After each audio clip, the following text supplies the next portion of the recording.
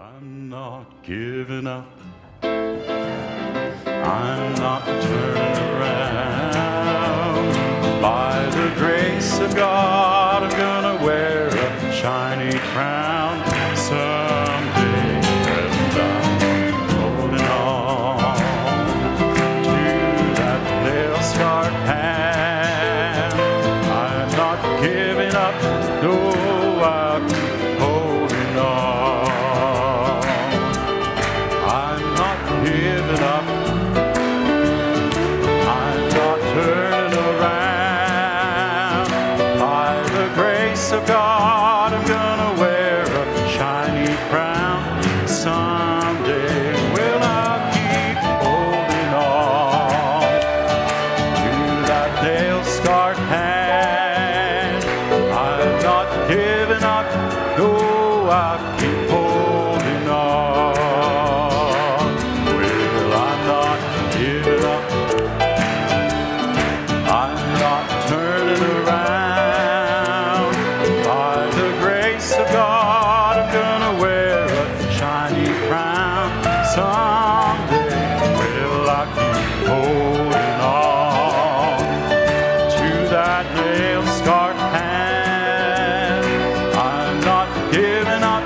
No, I'll keep holding on. Nice atmosphere of singing. I left my thing.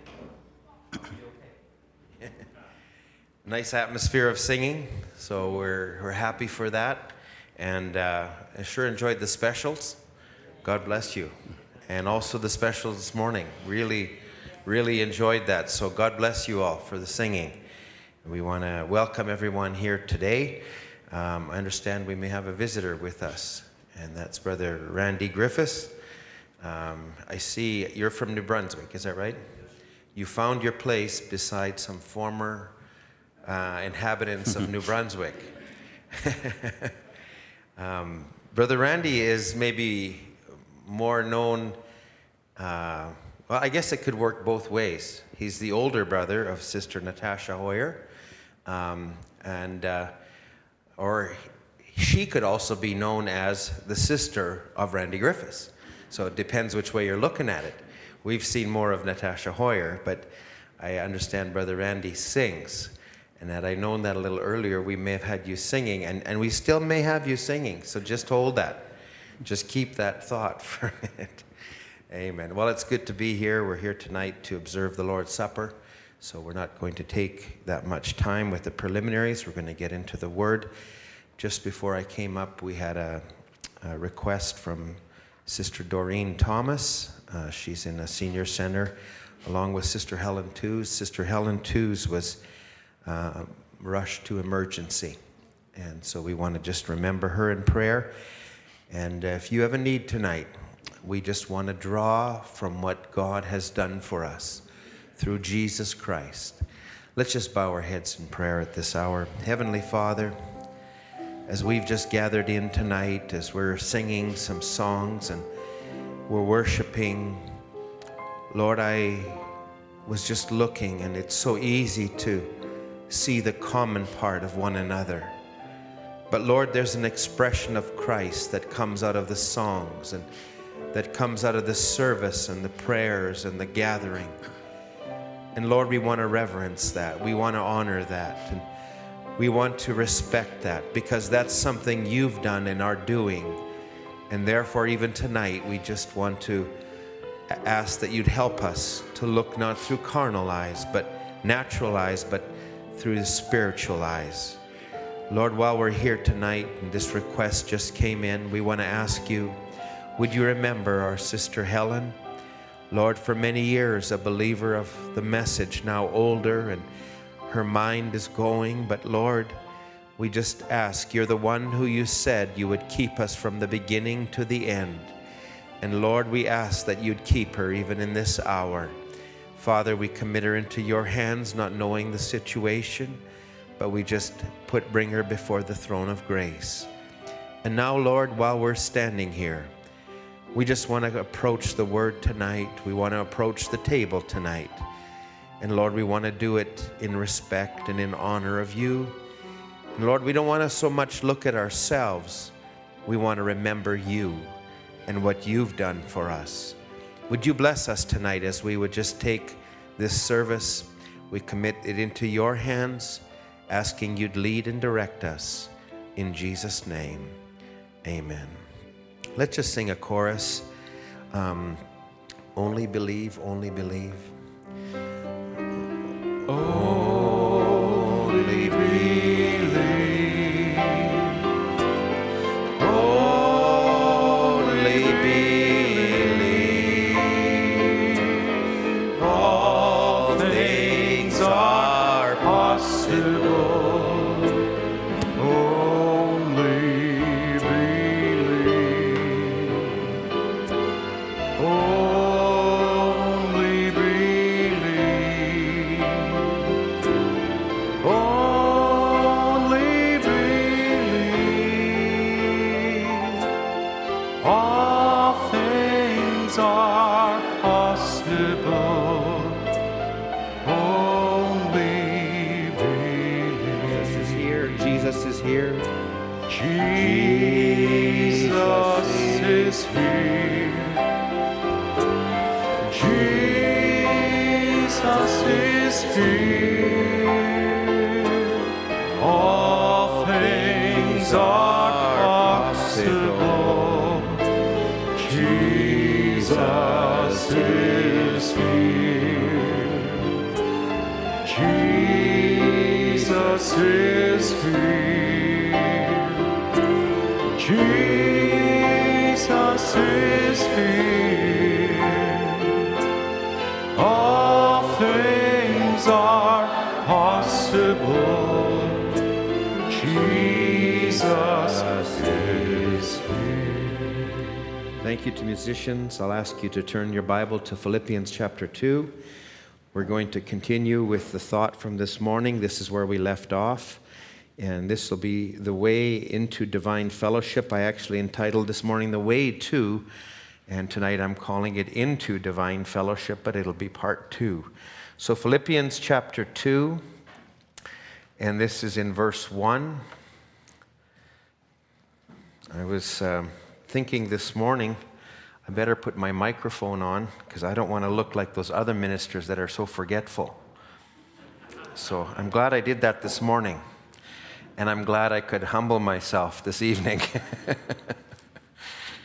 Philippians chapter 2, verse 1. If there be therefore any consolation in Christ, if any comfort of love, if any fellowship of the Spirit, if any bowels and mercies, fulfill you my joy, that you be like-minded, having the same love, being of one accord, of one mind. Let nothing be done through strife or vainglory, but in lowliness of mind, let each esteem the other better than themselves. Look not every man on his own things, but every man also on the things of others. Let this mind be in you, which was also in Christ Jesus, who being in the form of God, thought it not robbery to be equal with God. And then this is the part we were focused in on. But he made himself of no reputation, and he took upon him the form of a servant, and was made in the likeness of men. And being found in fashion as a man, he humbled himself, and became obedient unto death, even the death of the cross. God bless you. You may have your seats. We'll just take about 30 minutes or less if we can, as we just follow it through. This is in a message Brother Branham spoke when he came off the field in 1956, and the Lord called him, and he had made a promise to God, and he spoke a message on why are people so tossed about. He said, there is a hiding place, an abiding place that we can walk into the presence of God and be hid from the things of the world. You don't hear them anymore. It's soundproof. The world's on the outside, gasping and looking, but you're on the inside in the presence of the eternal, everlasting God, eating from this manna that'll last for spans of years, hundreds of years. It's never contaminated. neither did it give out. And a man that once walked into God, the veil drops behind him, shutting off the things of the world. He's in the presence of God, eating manna. He's living in the presence of the King. Every day is fine for him. He's found a secret place. He went behind the veil. The doors is closed. He don't see the world. He says, that is what it's like by the baptism of the Holy Spirit. A man that hides a man in Christ, he becomes a new creature and walks daily before him in this manner. Now, I believe that's what the fellowship that we were talking about this morning in 1 John. Now, Brother Branham goes in this next paragraph, he says, what a beautiful picture of the believer in the presence of God. All things are his then. All things were given to Christ. All that God was, he poured into Christ. All Christ was, he poured into the church. At that day, you'll know I'm in the Father in me, and I in you. Oh, the privilege that a believer has if they could only accept it. Amen. That's wonderful. Now, I'm just going back to 1 John chapter 1 for a moment.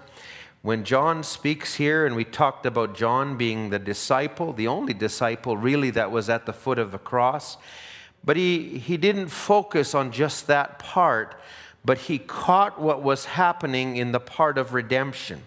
And he said, the one that was on the cross was not just a man. He says, now that which was from the beginning, which we've heard, which we've seen with our eyes, what we've looked on, our hands have handled of the word of life. The life was manifested, and we've seen it, we bear witness. That was eternal life that was with the Father and was manifested unto us. And now that which we have seen and heard declare we unto you, that you may have fellowship with us. And truly our fellowship is with the Father and with his Son, Jesus Christ. Now, what we're doing tonight when we have a communion, when we come into service, when we would gather together, it actually seems foolish to the world. In fact, to the carnal man who comes in, it is actually foolish. It's foolish to come to a service and listen to a man speak out and orate and do things. And it's foolish to do that. It's foolish to come and, what are you doing? You're going to take a little piece of wine and you're going to take a little piece of bread. And it would seem foolish, but it's a symbol of something greater. And our gathering here is not because by gathering here we're going to make it into heaven. No, something happened to me by grace. And by grace now I want to serve him. Now I want to lay a hold of eternal life. Now I want, not that I don't have it, but I want to just walk in it. I want to be with him. If he's ever touched you, you can't help but want to be with him. Once a man comes in the presence of God, there is nothing like it. It's indescribable. It's beyond comprehension. There's times that, I just said it to Brother Andrew in the back office, there's times you're coming to a presence in a thought, oh, I want to bring this to the church, and you wish you could recreate the thought, the mind, the presence of God that was there, and yet seemingly you can't convey it. Paul would actually say, I'm in bonds to speak it. That's how I felt a little bit this morning. I felt, boy, I didn't really convey that very well. But nonetheless, we can't describe God. How can human beings describe a favorite word that we live in this day is awesome. That's awesome. I'll tell you what, not whatever awesome is a word, it comes like as a shadow of a shadow of a shadow in trying to describe who our God is. This great God, this one who made, by whom the worlds were framed. The one who said, let there be. The one who would say, and he would give words, and yet he condescended to such a level that he came down that for the first year or maybe months of his existence, he couldn't even speak a word. He had to be taught words by a human being. But that was the great God that came to our level. That same God came down to our level, and he allowed his brain to be that of a human brain. He who made the scientific laws allowed his mother to teach him mathematics. Allowed his mother. Now, Jesus, you're going to get this. 1 + 1 = 2. Okay, and then 2 times tables, and you're not getting it. You're going to get it. Could you imagine the God that made the science and the universe? He humbled himself to that level. But he became one of us, that he might understand us, that he might know us, that he might be a faithful high priest for us. That's the God that we serve. So John is just saying these things. And this is so opposite to the thinking of our first birth. Because we look for higher. We look for greater. And a brother came to me after and said, don't apologize for the service and that it's simple. It's not simple. It's more profound. But in our thinking, sometimes we think, oh, it's got to be up here. We got to leave the people with an ah and ooh. And after you get the ah and the ooh, what happened to you? Other than you actually opened your mouth and said, oh, I knew. But if we can catch God, and I say thank you for that. Sometimes we need to hear that. And I don't want to apologize for speaking on who our God is. And this is what the devil can't understand. That's why he could never understand. Is this the Son of God, or is this another prophet? Is this just another Moses? I got Moses. Is this another David? I got David. But he couldn't see that the God that he had known in heaven would actually be there if he really was God. And he would test him all along. He would have words against him, false witnesses against him. He would actually bring him to a cross, and he would have a crown of thorns, push it in deep. He said, if he's God, he'll cry out. And yet he uttered not a word. Because he was doing something greater. His suffering was you could put it in the perspective of Hebrews chapter 12, where he would say, we see Jesus, who for the joy that was set before him, endured the cross, suffered the shame. Oh my, to think about it. Okay, I got to slow down just for a bit here. But I want you to think about what God did. This wasn't a one-time thing. This is, he left his glory. We sang it this morning. Oh, what condescension. That he came down, he left his throne, he left the glory, the presence of God that was surrounding him and the angels. He left all of that to come down to our level. 1 Timothy 3 verse 16 would say this. Without controversy, great is the mystery of godliness. God was manifest in the flesh, justified in the Spirit, seen of angels, preached unto the Gentiles, believed in on the world, and received up unto glory. Except that now when he comes back up to glory, he's not coming up empty. Why? Because it was finished. The price had been paid. The one that said no, he said, I will take their place. I will be the cosigner. I will be their surety. They that can't live the law because of what Adam fell. Now I'm going to come and I'm going to stand for the Father until the word comes that can quicken them by the Spirit, until the word comes that can wash them, until my Spirit lives in them. I will be a surety for them. I will be the cosigner. What they couldn't do themselves, I will do in them. And that's why we're living here. That's why we have the message today. That's why we have the church today. Because he lives, I can live also. Now, Brother Branham says this. Think of it. Jehovah, born crying over a manure pile. Jehovah, born in a manger of straw. That's an everlasting sign. Jehovah God, a crying baby in a stinking barn. And we think we have a right to be proud, holding up our noses, criticizing and acting as though we were something. Oh, friends, this ought to humble us. He said, there's your real sign. Jehovah playing as a boy. Jehovah working in a carpenter shop. Jehovah washing the feet of fishermen. My. Now, where is the proud? Where is the haughty? Where is the one that says, I'm something, we deserve nothing.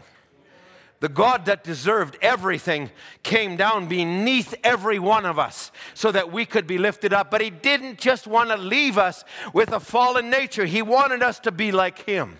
He wanted us to express him that others might know him, that they might see the Jesus that walked 2,000 years ago, living today also in teenagers, living today also in the workmen, living today also in the mother at home, living today in the church of the living God. He would also go on and say, God, this is now Brother Branham praying in why it had to be shepherds. Lord God, Creator, you were so willing to come to earth in the form of Jesus to let man know what God was. And you were the only one who could take the penalty of death. No angel, no substitute. You're the one who placed the penalty. You alone could take it away. And being a spirit, you could not die. But you were made flesh so you could die. You became a lamb that you might take away the sin of the redeemed. Oh, the story is so great, Lord. It goes over the head of many. Little Jehovah laying in a manger, living like a baby, born in a stable, playing with children in the street. Little Jehovah, the teenager, the schoolboy. Jehovah, you took all those places and you became all of this that you might suffer the penalty of sin and give to us eternal life. And then Brother Branham says, forgive us, Lord. We poor, unworthy creatures, we are humiliated tonight when we think of what you've done for us. Now, he that was rich became poor. He that had everything became poor. Now, if you're poor to start with, if somebody cuts your salary by, $1 or something, it doesn't matter. You had a tough time making ends meet, it's just a little tougher.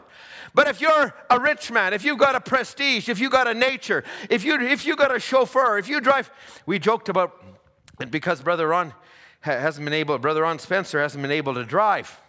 And so he's had to have a chauffeur, sometimes Sister Connie, sometimes Brother Andrew, sometimes somebody else. And so we've joked with him and we said, only important people have chauffeurs. And he says, you got it. I'm milking this for all it's worth. But if you're in that position to lose something, it's humiliating. It's humbling.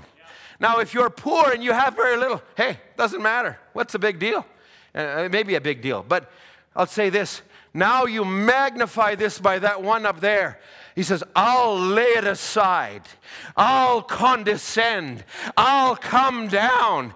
I'm the eternal one. I'm going to come down and I'm going to dwell in a capsule of time. I'm going to know what it feels like because in the ages to come, I've got to be a high priest. I've got to take the office of the Son of God. I've got to be a proper mediator. In order for me to do that, I've got to know how they feel.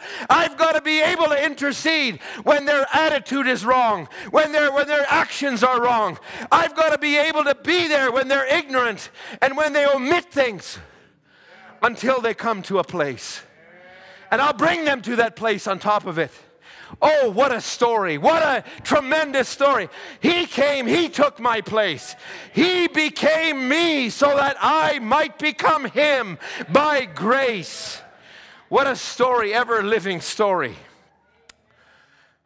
Now, you take this part in Philippians where we read, and Schofield just says in his notes, he took the form of God, but he made himself of no reputation. He uses the word amorphe, which Brother Branham uses.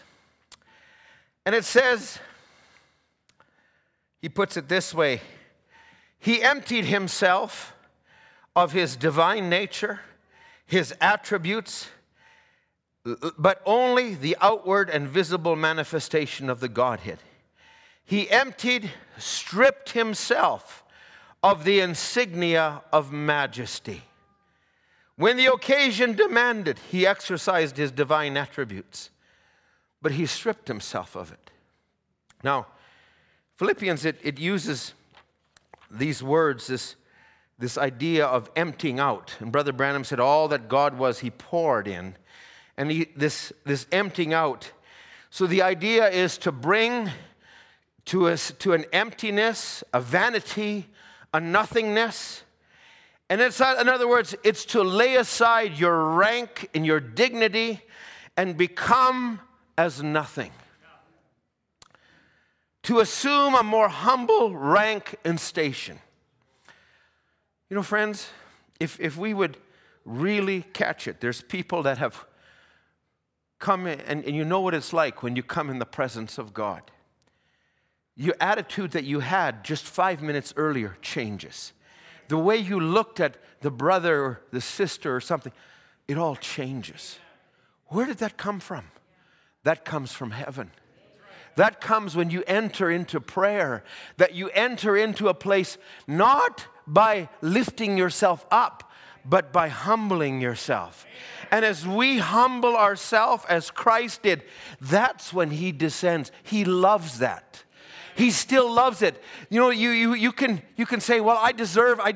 Well, that's true. You may deserve, but anybody deserved something. It was him. And he took what he deserved and he says, I'll forfeit that. I have a right to it, but I'll forfeit it. Why? That I see someone. You know, when Hebrews 12 says, for the glory that was set for him. And I love the way Brother Harold has often described it, but he says, here's Jesus hanging on the cross, and while he's on the cross, and he's enduring the agony, and he's suffering the shame, and the nails, and it's just piercing his body and everything, and he's saying, why am I doing this? But all of a sudden, a vision breaks. And he looks through time and he sees a sinner that needs a God. He sees somebody that's been plagued by demons. And he says, I'll go through it to help them. Maybe he looked down to Laodicea. Maybe he looked down to you. But he said, I will take this so that they can be helped. Oh, divine love. There's no love like this. That's why the capstone is love. He laid aside everything.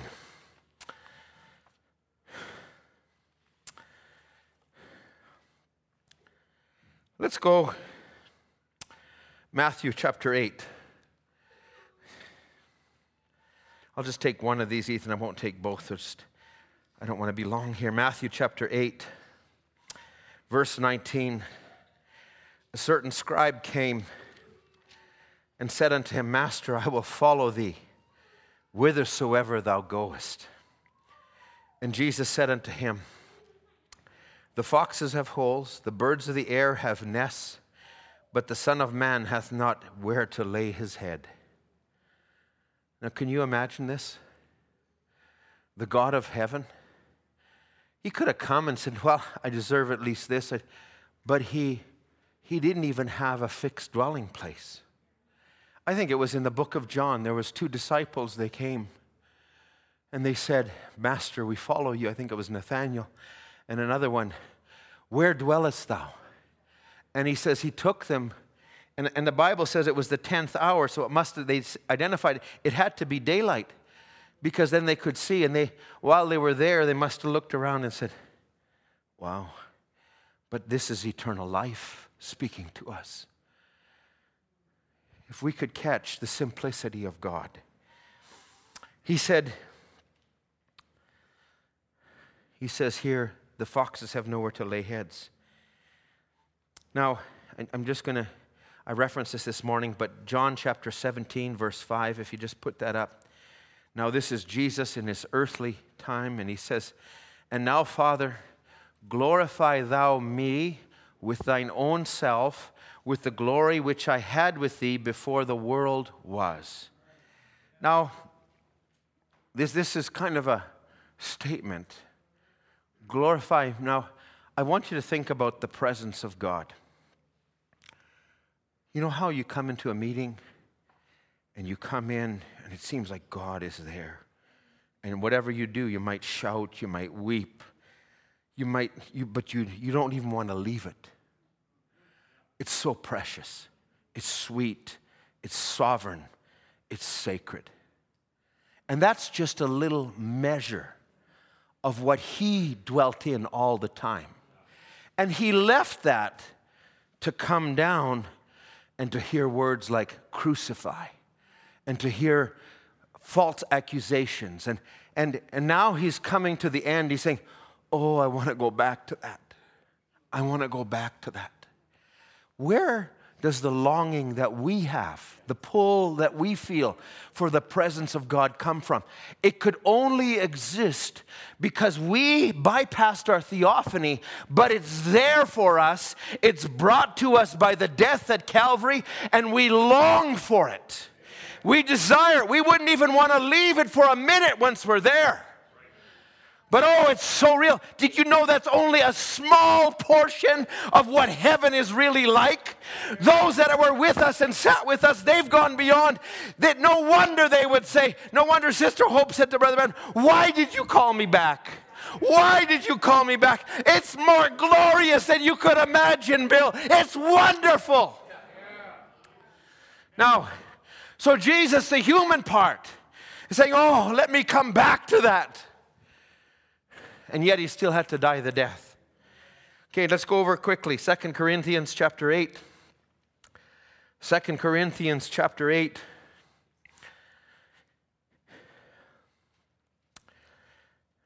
For you know the grace of our Lord Jesus Christ, that though he was rich, yet for your sakes he became poor, that you through his poverty might be rich. Now, I want you to look at this closely for a minute. First of all, it's the grace of God through Christ to us. And he says, he was rich. Now, not talking about the family he was born in, Mary and Joseph. That wasn't the richness they were referring to. But the richness was in heaven. The richness was everything that he had. He had framed the worlds. He was over everything, over the angels. He directed everything. But he left those riches to become poor. He left the presence of God to have great gaps where he wouldn't have the presence of God, where he wouldn't have discomfort, where he would have pain, where he would have those things. So he was rich in heaven, but he became poor on earth. Not just physically, but poor spiritually. And right now, if I say it this way, you might have the presence of God, and you might be poor, and you are poor, maybe in this world, but you're poor spiritually. Now, you have a treasure in you, but you're poor compared to the riches that are ahead of us. The little part of God that you feel, that tug, that something. Oh, when we get over there. And Brother Branham would look back at his body and he'd say, why would I want to go back to that pest house? Why would I want to go back to that body? And he comes from beyond the curtain of time and he says, whatever it is, friends, don't miss it. So we are poor here, but we have an inheritance through Christ Jesus. We're going to dwell among the angels. We're going to dwell in that presence forever. Never a wicked thought. Never a worry and a fear. Oh my, it's glorious. You don't want to miss it. And yet he had to come down in order that we could go up. Now, there's a place in here, and if you actually take it out of the Greek word, he was rich. If we could describe it, and there is no words to describe it, awesome doesn't even come close. That's why you can't explain this message to anyone. It has to be experienced. But a word is ineffable. It's indescribable. It's unspeakable. It's indefinable. It's inexpressible. Incapable of being expressed in words. Now, this is not just limited to the minister, but it's limited It's you. Sometimes God makes something real and you're trying to explain it. And as it comes out, you realize this is falling so short of what I experienced. This is falling so short of the presence of God. I can't even explain it. Now, take that and where he came to and where we are. We don't even have words for it. You know, if you take all, and to take this condescension, the man who wrote, "O Love of God," he said there was a verse of that was written on the walls of an insane asylum because he couldn't explain it. He couldn't explain how a God could come down to him and say, "You reached to me." This wasn't just broadcast to anyone, but when he comes right to your heart, Brother John, right to you, Brother Max, right to you, Brother Isaac. He comes to our door. He knocks individually. It's not just, you want to come, come. No, he's actually knocking many times and we don't even open up. To think the King of Glory, not only he's paid the price, but now he's coming to seek and save that which is lost. We have no words to describe it. I'm winding my thoughts down. If we could just begin to understand, but we can't. All we can do is just begin to stay in that, meditate on that. And once you touch that reality, oh friends, there's nothing like it. Nothing, there is no newest phone that matches this. There is no travel experience. There is no hot rod that comes close to this. There's not even a John Deere tractor close to this. It's greater than all those things. Yeah. Now, if that didn't touch your particular vein, so be it. But I'll say there is nothing like the presence of God. I'm going to conclude with this. I had many scriptures I could have read, but I want to go to the book of Isaiah. And Isaiah paints a picture. And we're really talking about the pouring out of God.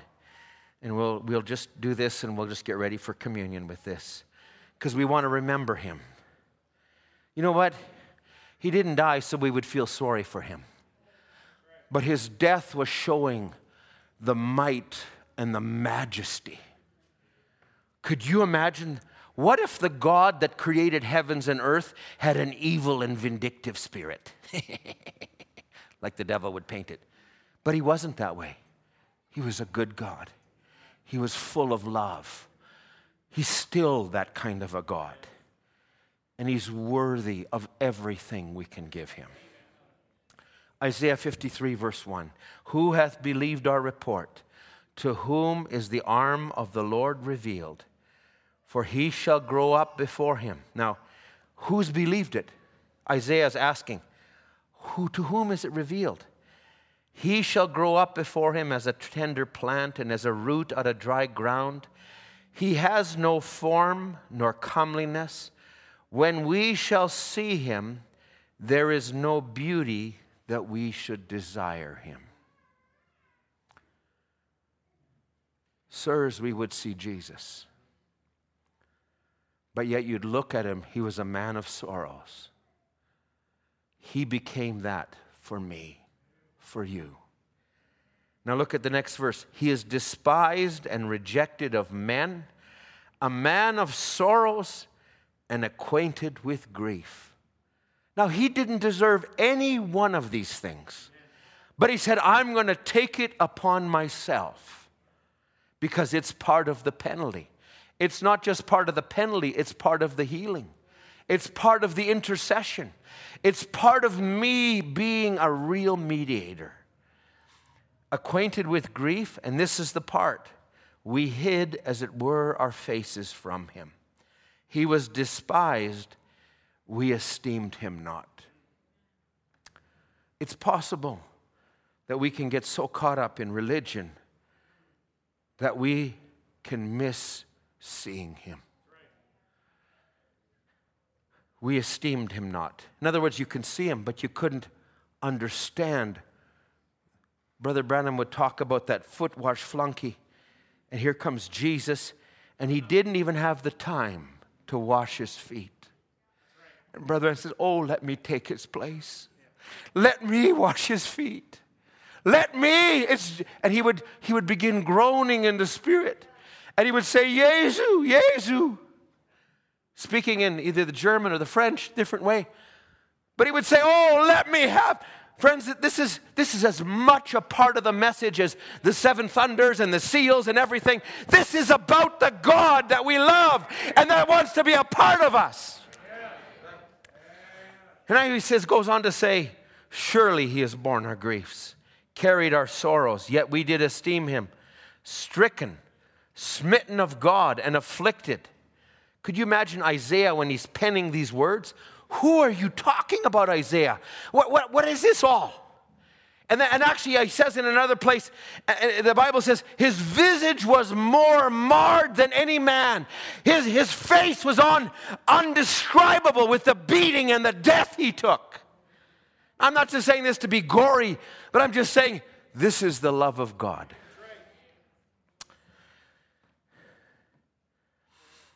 The chastisement of our peace was upon him. With his stripes we were healed. All we like sheep have gone astray. We have turned every one to his own way. And the Lord has laid on him the iniquity of us all. He was oppressed. He was afflicted. Yet he opened not his mouth. He was brought as a lamb to the slaughter, and as a sheep before his shearers is dumb, so he opened not his mouth. He was taken from prison and from judgment. Who shall declare his generation? He was cut off out of the land of the living, and for the transgression of my people he was stricken. Verse 9, and he made his grave with the wicked and with the rich in his violence. Neither was there any deceit in his mouth. Let's have the musicians come. Verse 10 would say this, though. You stop at verse 9, it doesn't look like what was all that about. But here's verse 10. Yet it pleased the Lord to bruise him, to make him, he hath put him to grief, that when his soul shall be an offering for sin, he shall see his seed, he shall prolong his days, and the pleasure of the Lord shall prosper in his hand. He shall see of the travail of his soul, and shall be satisfied. And by his knowledge shall my righteous servant justify many, for he shall bear their iniquities. I could go to the second part of Philippians, where Philippians would also talk about how he was obedient to the death. But the next verse 9 says, wherefore God has highly exalted him, given him a name which is above every name, that at the name of Jesus every knee should bow, of things in heaven and things in earth and things under the earth. Why? He came down to the lowest. But he didn't come empty-handed. He came with the promises. He came with the price that was paid. And all that would believe on him would have a right to everything that he purchased. It wasn't for himself. It was for us. That's why we're here tonight, to honor him. The one that made the heavens and the earth. The one that made the rivers. Sat there on the cross and said, I thirst. Song was penned about that. The God that had all these things took my place and your place. We owe him everything. We're here to honor him tonight. He became me that I might become him by grace. He became me so that I might become him by grace. He became me so that I might become him by grace. He took my place so that I by his love could take it.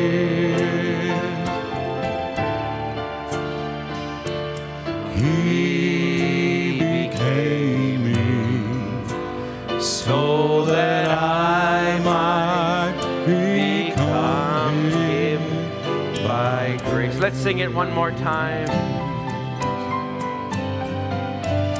He became me so that I might become Him by grace.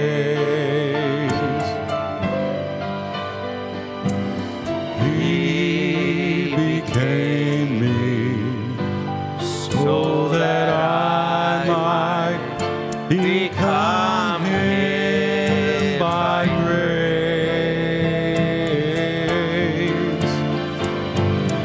He took my place so that I, by His love, could take Him.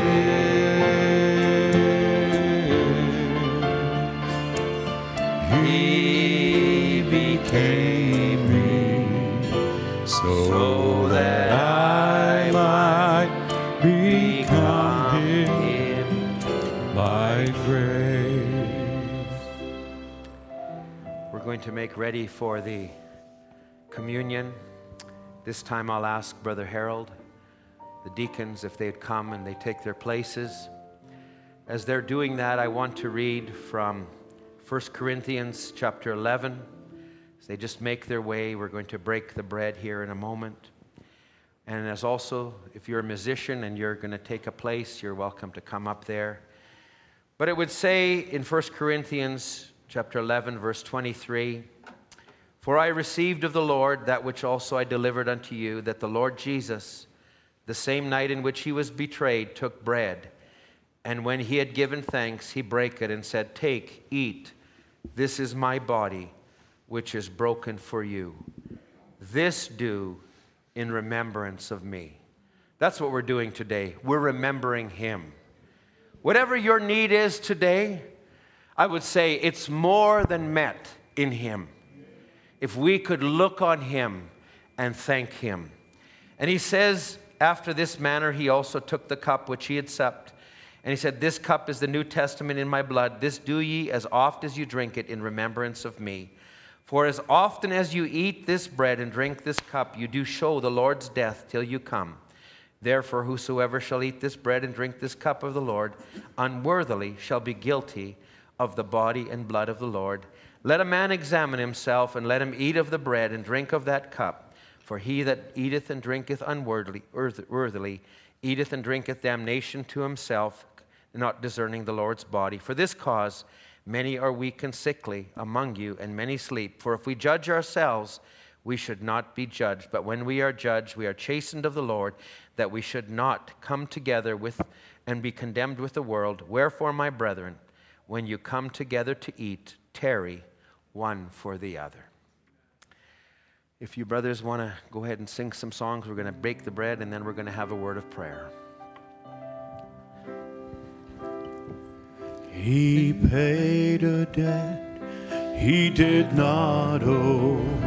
I owed a debt I could not pay. I need to wash my sins away. And now I sing a brand new song, Amazing Grace. All day long Christ Jesus paid a debt that I could never pay. He paid a debt at Calvary. He cleansed my soul and set me free. I'm glad that Jesus did all my sins erase. I now can sing a brand new song, Amazing Grace. All day long Christ Jesus paid a debt that I could never pay. And one day he's coming back for me to live with him eternally. Won't it be glory to see him on that day? I then will sing a brand new song, Amazing Grace, all day long. Christ Jesus paid a debt that I could never pay.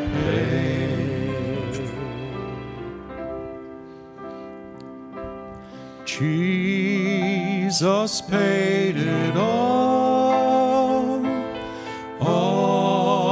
to him I owe. Sin had left the crimson stain, he washed it white as snow. Jesus paid it all to him I owe. Sin had left the crimson stain, he washed it white as snow.